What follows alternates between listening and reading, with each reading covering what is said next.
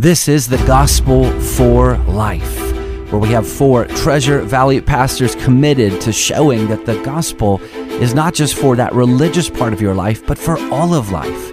You never graduate from the gospel.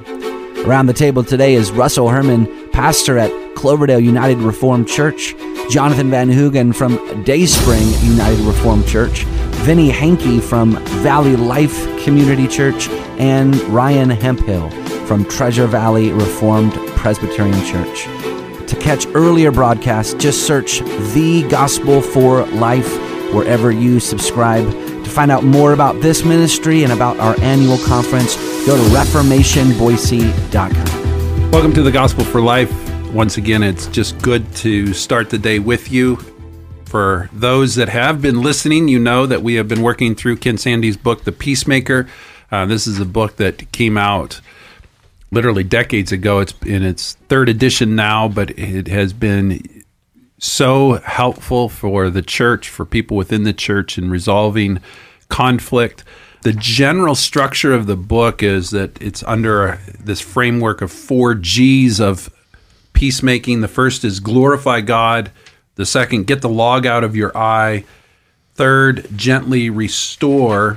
And then fourth, go and be reconciled. And so we're going to work our way through these 4 G's of peacemaking. But maybe the question on many of your minds is, why is this important? Why bother with this topic? Why spend as much time on it that we have? And so I'm feeling lazy this morning, so I'm just going to have these other guys answer those questions. Why are we spending all of this time on this topic of peacemaking? Job was told by one of his 3 comforters something that was quite true. He says, we are born to conflict as sparks fly upward. And just a reminder that this is part of the lot of life, that there is, because everyone is born in sin, we do have conflict because you put 2 sinners together, there's a self-interest involved. Self-interest, when you're thinking about me rather than glorifying God, there's going to be a tension that's created. Everybody that gets married, to somebody doesn't think that they're ever going to have any problems. They just love each other so much, but they don't imagine that conflict can come in. But because our heart is deceitful above all things and desperately wicked, there is a conflict that comes out. And we all experience it. Mm-hmm. Yeah. So not only is it conflict commonplace, so it's important to have a strategy for how to get through it and find peace. But I think also there's the blessing that comes with working for peace. Jesus gives us this in the Beatitudes, Matthew 5:9. Blessed are the peacemakers, for they shall be called sons of God. This is then kind of the natural work of the Christian life, is to be seeking peace. That's right. If you're not only are you born sinful, but you're also sons. There's a sonship issue that comes in that makes it important for us as Christians not to just flick the bottom of our chin and says, forget about it. And it's important in that light for the church, especially because Jesus said one of his commands is to love one another. Mm-hmm. And by this, the world will know that you are my disciples. If we're mired in conflict and, as Paul says, devouring one another, that's not a good witness to the world. And we need to be at the business of making peace and resolving conflict, especially among brothers and sisters in Christ.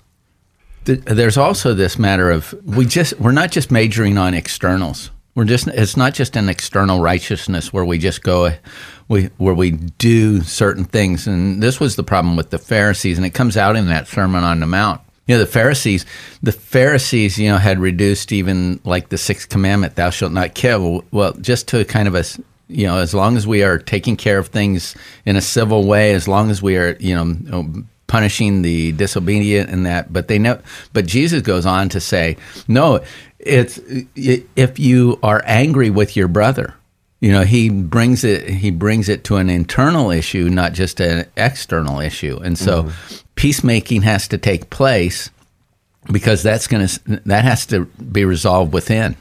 Yeah, and then ultimately peacemaking is the ministry of the gospel. We believe that an offended God, by his own goodness and mercy, has sent Christ, and through the crucifixion, we now have peace with God. He's a reconciling God. The message we preach is peace to sinners with God, declaring through Jesus Christ. Vinny's saying that, Vinny and Jonathan mentioned earlier that conflict is just part of life, and conflict is part of life because we are born in conflict with God. We're born as those that are alienated from him, at odds with him, at enmity with him. And so there are these different, and this whole category of the first G of peacemaking, that we need to glorify God. We are told in 1 Corinthians 10 that whether you eat or drink or whatever you do it all to the glory of God. And conflict falls under that. But the problem is that you cannot do conflict to the glory of God until you first are right with God.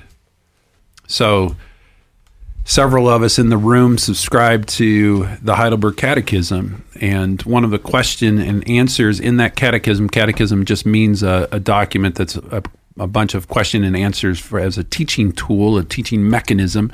And one of the questions asks, what are good works?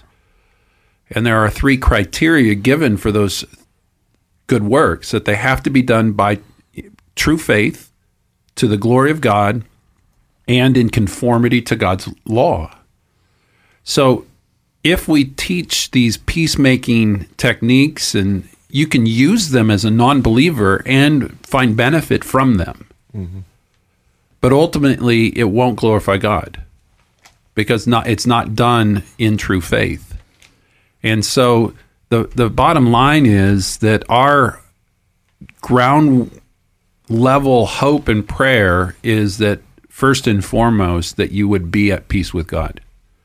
That this is what Vinny was talking about, that this is a gospel issue, that you would understand the truth of the gospel, that you were an enemy of God, and God took the initiative to make peace. That by the sending of his son and the work of his son, that you can be right with God. And once you're right with God, then you can truly be right with others and be at peace within. And you'll never be at peace within if you're not at peace vertically with God. So that's under this glorify God.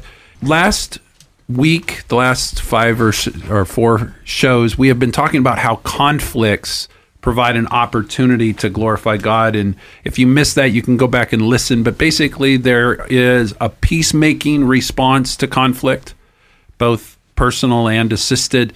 We went through these different categories, and then you can kind of slide off the road into the ditches of error about how you pursue conflict, either escaping it or attacking. And so if you missed any of that, we are not going to go over that again, but you can go back and listen to those podcasts. But the last area that we do want to talk about today under this umbrella of glorifying God is this idea in trusting God. How does trust play into peacemaking and glorifying God? Well, I think one way is if you've worked on your side of the conflict to pursue reconciliation. So we use a phrase, kind of, if you've kept your side of the street clean in the midst of the conflict, you've repented, you've examined yourself, you've walked through your steps, and the other party just will not pursue reconciliation with you. At some point, you can trust that God will finalize the outcome before the end of history.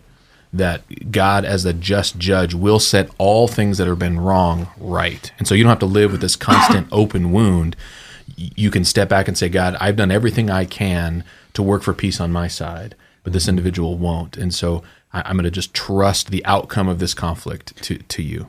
In following up on what Vinny said, Psalm 37 says, "Don't fret yourself because of evildoers. Don't be envious of wrongdoers, for they will soon fade like grass and wither like the green herb."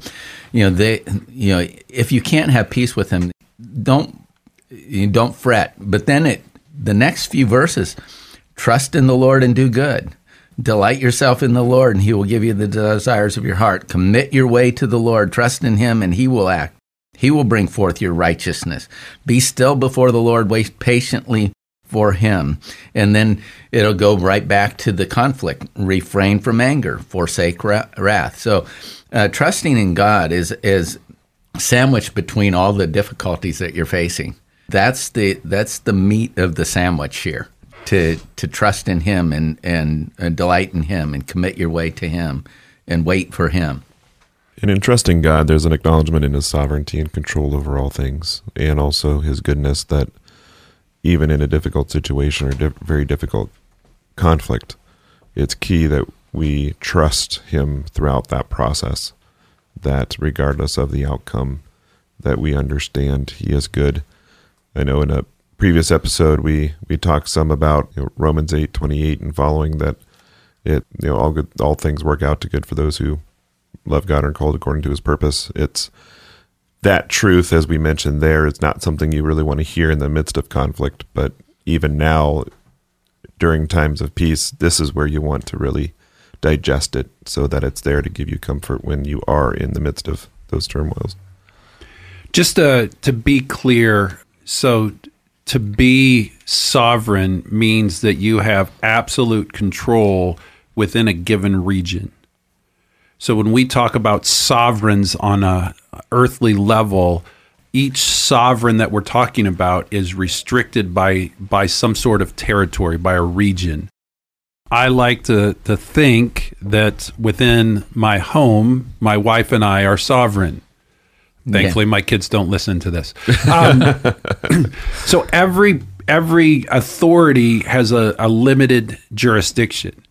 So when we say about God that he is sovereign, what we're actually saying is that he is one that is unrestricted in his area of control, that all things, jurisdictions, everything. So if we truly believe that, if we say we believe that God is sovereign, which I believe you have to do if you faithfully read God's word, then you have to say that conflicts are underneath his control, that they are not something random, they are not something meaningless, they are not something that just happened.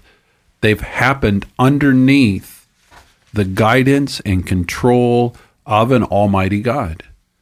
And that should help at least with the trust factor of saying, okay, this is really unpleasant. I don't know why I'm having this difficulty with this other person, but I can trust that God has orchestrated it for a good purpose, because he's not just sovereign, he's also good. Mm-hmm. And so and quite honestly, those are hard to hold on to during the difficult times of life. I mean, there are moments when you go through a conflict, you're going, there's nothing good about this. Mm-hmm.